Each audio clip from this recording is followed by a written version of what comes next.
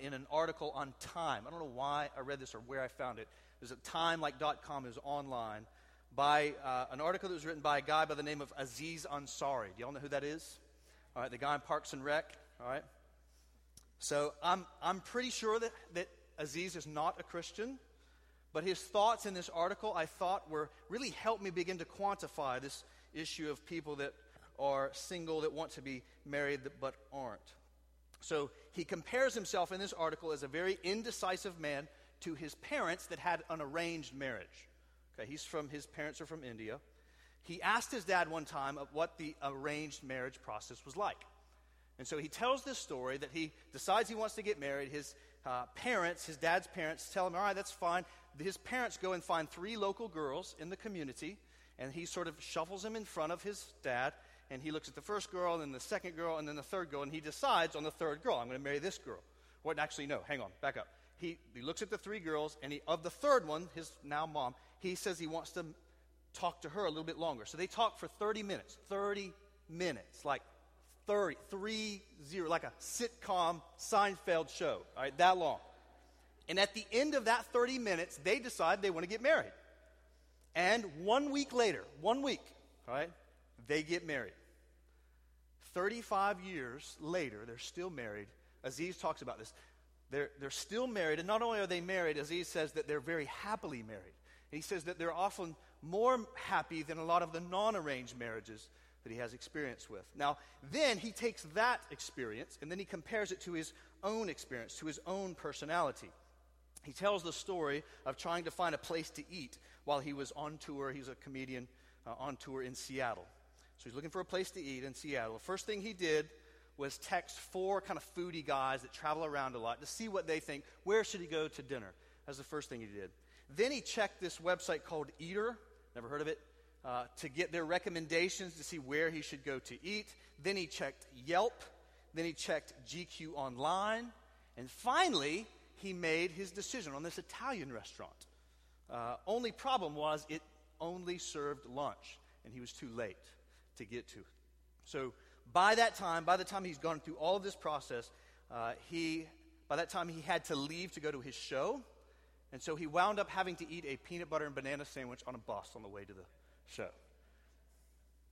And then he had this stunning observation. This is his words, quote, "It was quicker for my dad to find a wife than it was for me to find dinner." And he goes on to talk about the modern dating scene and all the options that are now available to singles. Singles today have more dating options than ever before, and yet they're marrying later and breaking up more than ever before. And Aziz suggests that may be just part of the problem. And so I took that article and I sort of squeezed it through a Christocentric lens to try to see what's true in it. And so we're going to try to think about this idea that we're talking about, that he sort of introduces into our mind. So kind of set that in your mind for a minute and turn with me to 1 Samuel 16. Set that in your mind. We're going to work through 1 Samuel 16 just for a minute to kind of frame these ideas. 1 Samuel 16. So this passage here is the passage of Jesse. Samuel is going to meet with Jesse to anoint a king. That's the context here. Saul hasn't been a good king. That's sort of the context. Jesse's going to appoint another king. God's telling him that. So take a look there. I'm going to drop all the way down to verse 5. Samuel showing up, comes to Jesse, and he said peaceably, "I have come to sacrifice to the Lord. Consecrate yourselves and come with me to the sacrifice." And he consecrated Jesse and his sons and invited them to the sacrifice. So one of his sons is going to be king. Verse 6. When they came, he looked on Eliab and thought, "Well, surely the Lord's anointed is before him." But the Lord said to Samuel, "Do not look on his appearance or on the height of his stature, because I have rejected him. For the Lord sees not as man sees. Man looks on the outward appearance, but the Lord looks on the heart." Then Jesse called Abinadab and made him pass before Samuel, and he said, "Neither has the Lord chosen this one.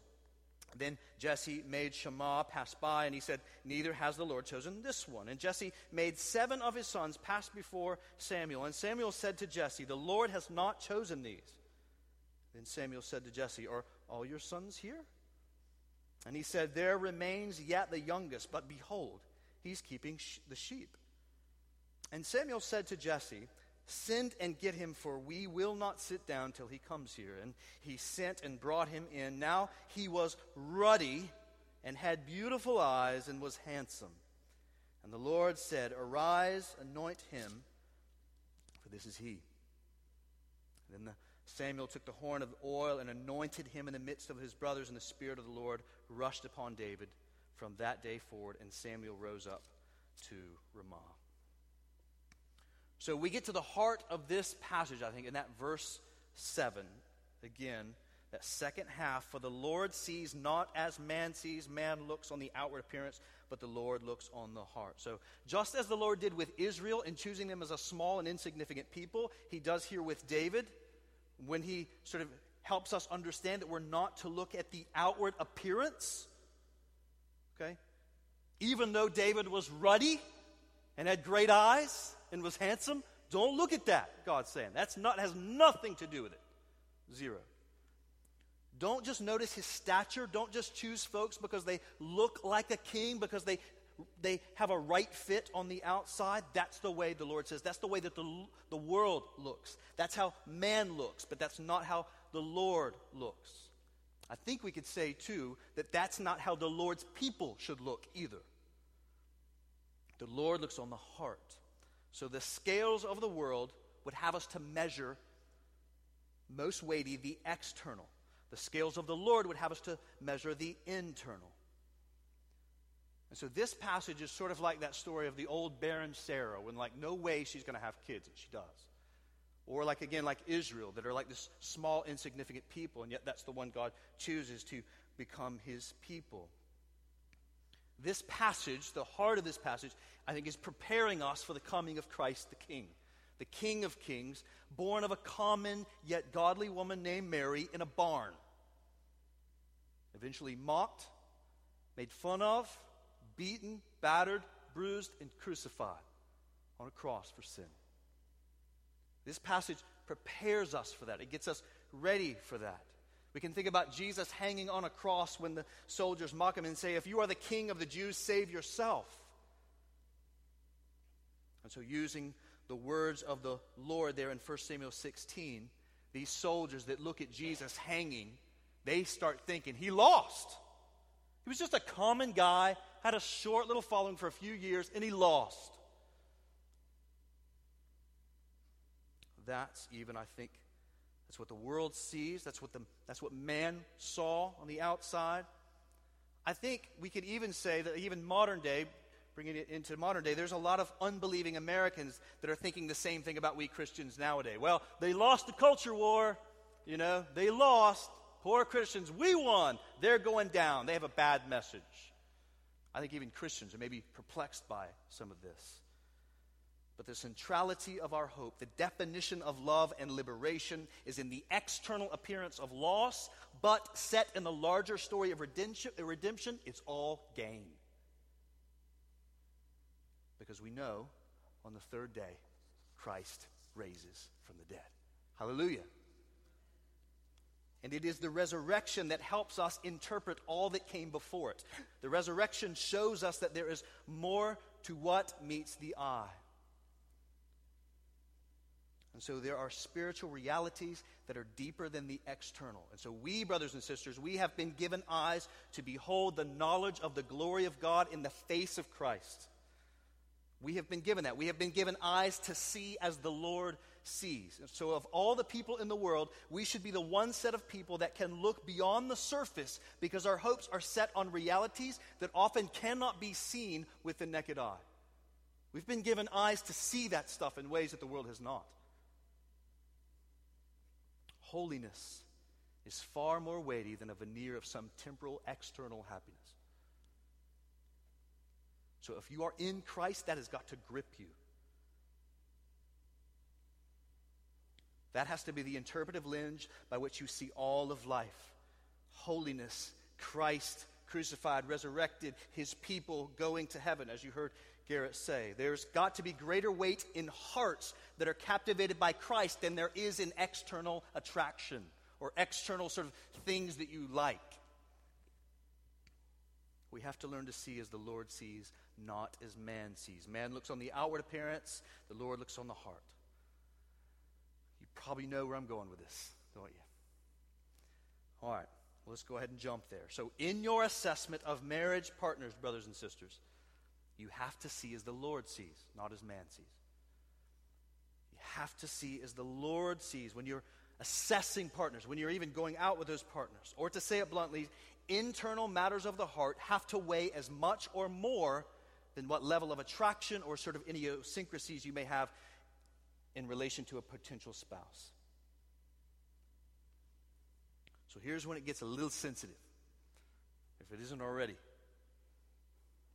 So here's what I have seen in my sort of small experience. People look at other brothers and sisters in Christ around them, and here's what they tell me. Well, when they look at other potential Christian people that maybe they would go out with, they would say, well, they're sort of a 3 out of 5. And so they're hesitant to pursue them. Why? Because they think they can do better. And year after year goes by. They date here and there, but it doesn't really go anywhere, and they get frustrated. And the months tick by, and the years tick by. It's sort of like Aziz looking for that restaurant in Seattle. We are hesitant to commit because we are too concerned that by committing, we might limit our options. We are immobilized by that mythical greener grass on the other side. And so immobilized by the many options that are made available to us from dating websites or to the dozen or so people in our lives or to that person that might just show up at church next week, we don't ask. We don't commit. We're crippled by consumerism. Crippled by consumerism. And even when we do act, we are slow to continue pursuing someone at the first sign of risk. Because in the back of our heads, we're thinking, you know what, there just might be someone else that's sort of less risky, less sort of problems that I have to deal with. Maybe they're more attractive. Maybe there's another person out there that'll be a better fit. So they, even when they start to commit, they back off quickly, thinking there's maybe a better option out there. And years advance with godly men and women existing alongside of one another, wanting to marry but going home alone, frustrated and disappointed. And maybe even some of them start to blame God. So brothers and sisters, this approach to pursuing marriage reflects more how man sees than it does how the Lord sees. Now, I'm going to get to that whole settling question. I know it's in your head. Are you telling me to settle, Nathan? I'm going to get to that in a minute. But for now, let me just be clear what I'm not saying. So I know what some of you are thinking, all right, so Nathan's just telling me I just need to go find another Christian and just get married to him. It's not what I'm saying. It's not what I'm saying. I am not saying that you should pursue a relationship with someone just because you're two Christians and you go to the same church. I'm not saying that. Attraction is, I'm not saying it's not important. I'm just saying it can't be paramount. I'm saying that if sort of maybe part of the evaluation process, that's sort of maybe 40% of the assessment phase, and then there's these sort of 20% things that sort of like your personal interest. I'm saying that the attraction stuff maybe can come down, and this stuff can kind of come down. So we've got to work on that. Attraction is not unimportant. It just can't be paramount. For those that think that it is paramount or it has too much weight, that's the calling card of the culture. That is not the calling card of Christ. So let me talk about this whole idea of being crippled by consumerism. Let's talk about that for a minute. Our generation is one of the first generations in the history of the world that can travel pretty much anywhere it wants to go. We are one of the first generations in the history of the world that can go to school pretty much anywhere we want to go. We can buy almost anything we want to buy on the internet. We can live pretty much anywhere we want to live. We are a unique generation in that sense. There's this story told by a guy named Barry Schwartz that wrote a book called The Paradox of Choice that kind of deals with this issue, not a Christian. And he tells this story where he wants to go buy some jeans. And he hasn't bought jeans in a long time. So he goes into the store and asks for some 32-28 jeans. And the employee responds by asking him if he wanted slim fit, easy fit, relaxed fit, baggy fit, or extra baggy fit. And did he want stone-washed, acid-washed, or distressed? And did he want them to be button fly or zipper fly, regular or faded? And he responds by saying, I just want some jeans. Just wear the regular jeans. The employee says, let me go ask for some help about that. See, we think that having many options actually serves our freedom when it's equally possible that the numerous options that we have in our lives, or more particularly the numerous dating candidates, actually can serve to cripple us. This is what I mean by crippled consumerism. We are a generation of men and women that have a hard time making decisions. And there's many reasons for that, but one is we are afraid to make the wrong choice. And so either we make a choice and constantly live in regret, thinking the other option may have been better, or we don't make a decision at all. We're crippled by consumerism. So let me be clear. I am not opposed to online dating, or as I have learned, online meeting, like you just meet, you don't date online. So I'm not opposed to those things. I'm not opposed to the globalization of the world, but I do think that they have served to harm a lot of relationships. Or potential relationships. When we live under the sovereignty of God, laboring to know God and make God known, we should be men and women of conviction that make choices and move into them. We should believe, like what we hear about what A.W. Tozer says. I love this quote. With the goodness of God to desire our highest welfare, the wisdom of God to plan it, and the power of God to achieve it, what do we lack? That should be the way that the kind of way that we think and we act. So be aware, brothers and sisters, that the plethora of choices may be causing some of the difficulty that you find yourself in. I use this quote almost weekly in my life as a pastor from Augustine. I love it. Augustine says, love God and do what you want. A lot of people want to focus on the second half of that. We've got to think hard about the first part. Garrett talked about that. So don't wait for God to speak to you specifically about every subjective experience in your life. Consult the Word, pray, seek counsel, and act. Don't be crippled by the what-ifs of life. You cannot live that way. Kevin DeYoung, again, another quote. By the way, a couple of these quotes come from a little book called Just Do Something. Really helpful little tiny book. Not about singleness, but about a lot of things. He's touching on this. He says this. He says, quote, expecting God through our subjective sense of things to point expecting God through our subjective sense of things to point the way for every decision we face, no matter how trivial, is not only impractical and unrealistic, it's a recipe for disappointment and false guilt.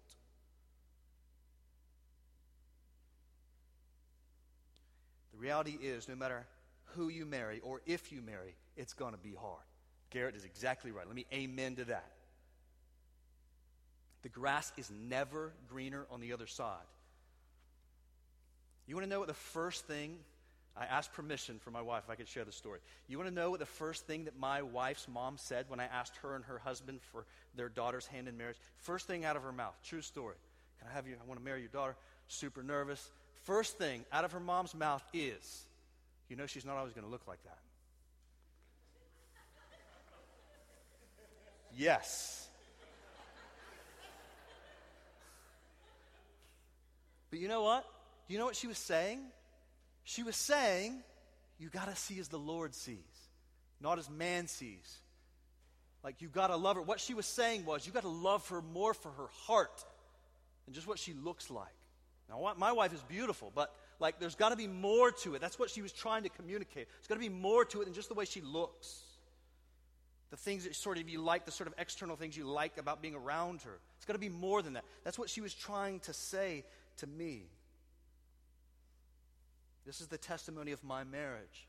It took me a while to figure this out. I've been married for 12 and a half years, and I I talk about this in premarital counseling all the time. About year 5 is when I started to figure out the way marriage is supposed to go.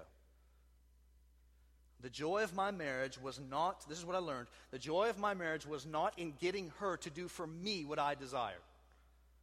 The joy of marriage came when I realized it was the very opposite. When I started to primarily serve her joy, as a result, my joy began to be realized. And that's what love is, right? Love is not flowers and balloons and chocolates and sappy movies, all right? God's word tells us what love is. This is love, 1 John 4:10. This is love, not that we love God, but he loved us and gave his son to be the wrath quencher so that we might have joy in God. That's 1 John 4:10. If I marry you, I'm probably preaching that verse at your sermon. Because everybody's thinking about love. That's what love is. Thinking about the other as better than self. We'll talk about that in a minute. The formula in the gospel is going to be the same as it relates to all relationships. Some of us here need to stop focusing on the myth of the perfect man or woman and realize they might just be sitting next to the perfect person every week. And maybe they already know him. Maybe not. But we've got to understand you haven't seen them. We oftentimes don't see them because maybe they don't quite fit the way that you want them to fit, all the sort of things that you've come up with. So here's the bad news. You're never going to find the perfect guy or gal. Never happen. Won't ever happen. But here's the good news. Things get much better the sooner that you stop looking for perfection and you start looking for sanctification. Brandy Golden, I think I saw her. She's here. She was thinking about coming up to D.C. Famous, story between the two of us. She was thinking about coming up to D.C., and I told her that, listen, this is about, if you want to think about your happiness, you may not be happy in Washington, D.C., but if you want to be holy, it might be a really good choice. So sometimes people ask, this is a great little pastor trick, by the way, so if one of your pastors does this, you should know what they're doing. Sometimes a lot of people ask us, what's the will of God for my life? What's the will? Should I choose that person? Should I date that person? Should I take that job? And we'll say to them, I know the will of God for your life. What is it? The will of God for your life is your sanctification. 1 Thessalonians 4:3. Praise the Lord. So I know a couple that is married now, where the wife cheated on her husband. And the husband never left her. And he fought for her with the gospel, forgiving love, fought for her. And there were all kinds of consequences to this relationship, all kinds of consequences. But he never left her. It was very, very hard. But she clung to Christ and he clung to Christ. And it took a lot of hard work. But their marriage to this day is a testimony to the power of God. So if the gospel can work in that marriage, then it can work through your having a hard time with how tall or short somebody is, or whether or not they have too much hair, right? You can work through those things. The gospel, if it can work in a marriage that was falling apart and bring it together, it can work through all these sort of things that we sort of build up that we think that we need.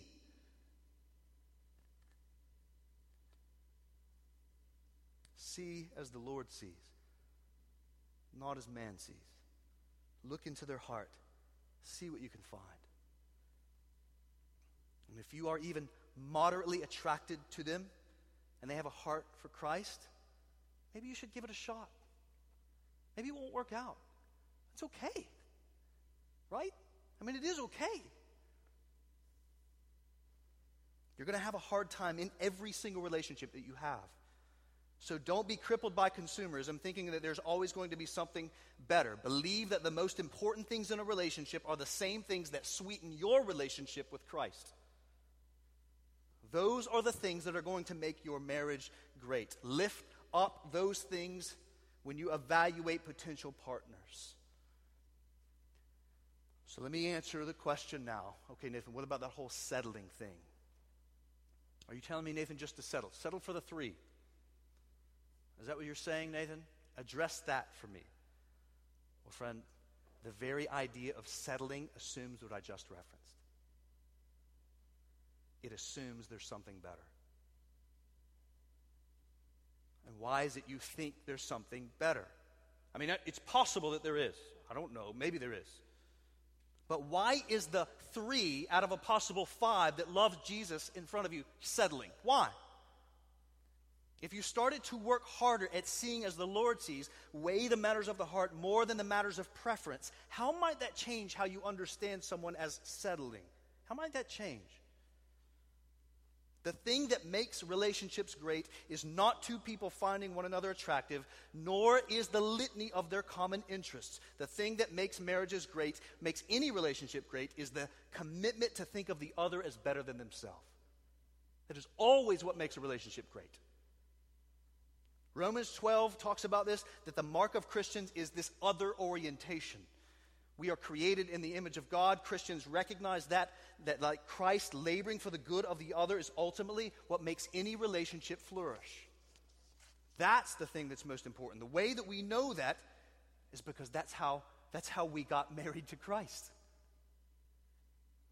He took a less than desirable spouse.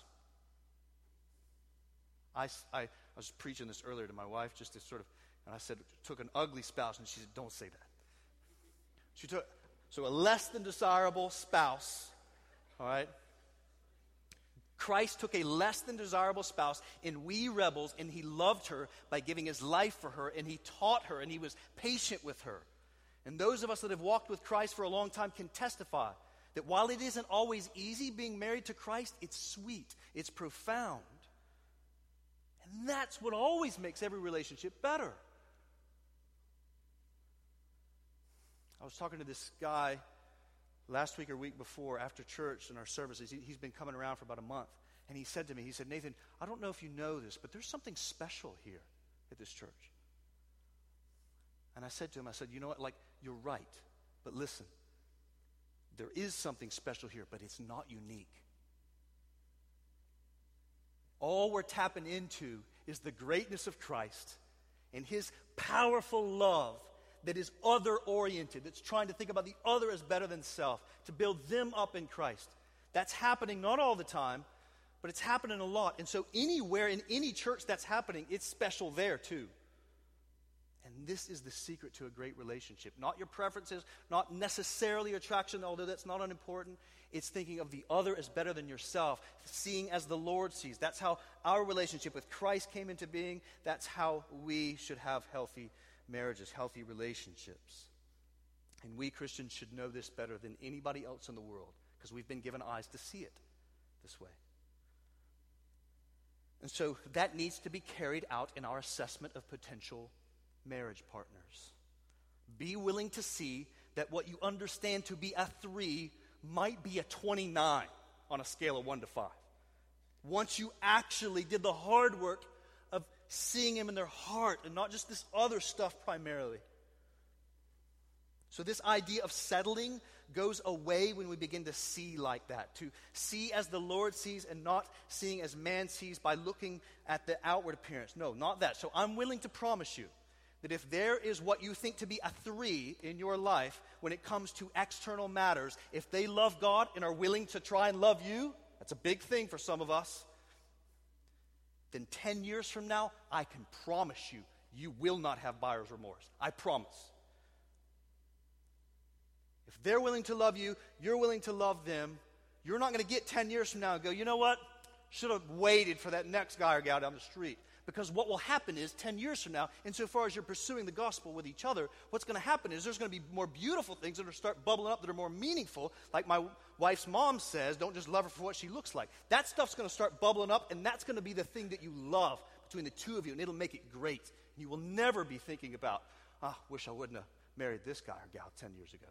You'll not think that way because you're thinking more about what the Lord values and weighing those things more than the peripheral things. Be willing to set aside some personal preferences in favor of the weightier matters of reality. Don't be crippled by consumerism. Don't believe there might be something better if there is something of interest in front of you. Act in accord with the gospel. The more that we do that, not just in dating, but in all of life, the more I think that you'll find deeper joy. All right. What happens once you enter into one of those relationships? That's where we're going to go next. It's going to be really brief. What happens, like, if you do that? You're going to try to pursue that. All right, you're in there. Now what? You weren't crippled by consumerism. You saw as the Lord saw. Guys, you walked across the room and asked her out. All right? What does it look like to see as the Lord sees and not as man sees on the outward appearance? So, seeing as the Lord sees in the relationship and not as man sees. So, if you're committed to working hard at seeing as the Lord sees and looking at the heart of a potential spouse instead of seeing like man and primarily evaluating the external things, it's going to have a few implications. It's going to inform the way that you talk to one another in the relationship. It's going to inform, if you're doing that, if you're seeing as the Lord sees, not just noticing all the sort of external thin stuff, but you're looking on the inside. It's going to inform the way that you talk to one another. It's going to inform what you talk about. And maybe most importantly, it's going to inform the way you evaluate how the relationship is going. See, it's fine if you want to stop seeing someone because they like the Eagles and you like the Redskins. You can do that. You just need to know what you're doing. So I've already talked about this a bit, so I'm not going to linger here. But if your relationship is constantly being evaluated by asking what they can do for you or sort of your personal preferences sort of coming in, then once a marriage begins, you're going to have a hard time flipping the switch to the design of marriage, which is thinking of the other person as better than yourself. Did you catch that? So if you're constantly evaluating the relationship, and once, let's say you do get married because you know that you've got these sort of set of problems you don't really like, but you're willing to kind of go through it, it's going to be really hard for you to actually do what married couples are supposed to do and stop thinking of yourself primarily and start thinking about them. So go ahead and front load that. Get it into the dating relationship. So in a relationship, seeing as the Lord sees, not as man sees, means Philippians 2:3. So when I do premarital counseling, I drill this verse into folks. I had a pastor that said to me one time, I've never forgotten this, he said that almost all the problems that come into my office are a failure to obey Philippians 2:3. So I drill this into folks. Philippians 2:3, do nothing out of selfish ambition or vain conceit, but in humility think of others as better than yourself. Man, that has been so prophetic for me. Virtually every time someone walks into my office with a problem, it's a failure to obey Philippians 2:3. You do nothing out of selfish ambition or vain conceit, but in humility you count the others better than yourself. If both persons are doing that and not constantly evaluating whether or not you like how they dress or what kind of jokes they laugh at, then you both will be pleasantly surprised as to how things go. That is, if your scales are measuring things as the Lord measures them. So I feel the need to kind of keep mentioning this, so let me say it again. I'm not saying that you're not allowed to evaluate another person. I'm not saying that. I'm not saying that you're not allowed to have a problem with whether or not they like the Redskins or something. I'm not saying that you can't do that. I'm just saying you just got to know what you're doing and make sure and put the proper weights and values in the proper places and determine the relationship, how it's going based off those things. Don't force a relationship to work if it's not working. But if it's not working, ask yourself why it's not working. And is it things that are in the realm of the way that man sees? Is that's what's happening? Just sort of think about that. No, it is possible that a relationship is not working even in the realm of godly things, but I doubt that most relationships that are having trouble because of that. So I suspect that many relationships fail to thrive because both parties are primarily looking to their own interests. And so if the relationship doesn't work, then break up as the Lord would have you to break up, not as the way man would have you to break up. Okay? So don't do it, man. I can't believe I even have to say this. Don't do it over text messaging. What in the world? I had a guy I found out asked a girl out over a text message. Like, no. Sorry. Can I get back? All right, can I pause? Yeah. Man. Facebook? No. Like, not there. No. Be Christian adults that care about the other person. Have a mature and rational discussion that is primarily interested in the good of each other if it's sort of not working out. And while it's understandable that there could be some awkwardness between the two of you, maybe even if you go to the same church, it shouldn't be so much that it can't be overcome. Christ overcame the greatest divide that has ever existed when he brought sinners back to God. So that awkwardness exists. I'm pretty sure that can be overcome if Christ can overcome our sin. Amen? All right. Well, I'm going to stop here. We can talk more about this in a bit. But I want to end by coming back to that introduction about Aziz and his parents. The success of Aziz's parents and the failure of Aziz's relationships reveals something that many of us don't take the time to notice. It reveals that the secret to love and prosperity in a marriage is not initial compatibility, it's loyalty. Say that again.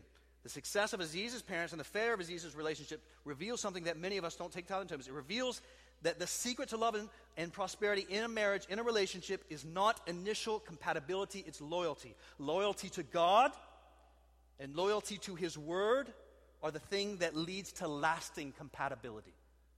Say that again. Loyalty to God, loyalty to His Word, as lived out amongst two people, that's the thing that leads to compatibility. So we Christians have listened too much to man as it is represented in Jerry Maguire. You complete me. No, that's not the gospel. You just heard Garrett preach this, right? Christ completes us. That's it. Christ is the only thing that will make you complete. Talk to anyone that is married, that loves Jesus.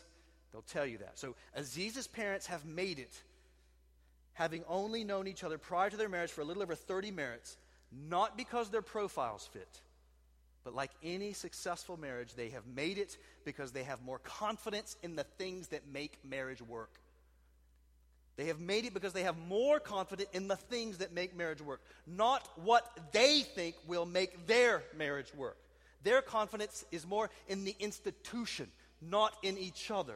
So our confidence as Christians is not only in the institution, but the God of the institution and two people living out that design. Did you catch that? So like the things that make me most confident that a marriage is going to work, a relationship is going to work, is not because I think that my wife is going to be good at obeying all of it, but because I trust God and His design for it, and that's the stuff I trust. And so insofar as I'm doing that, she's doing that, it's going to be all right.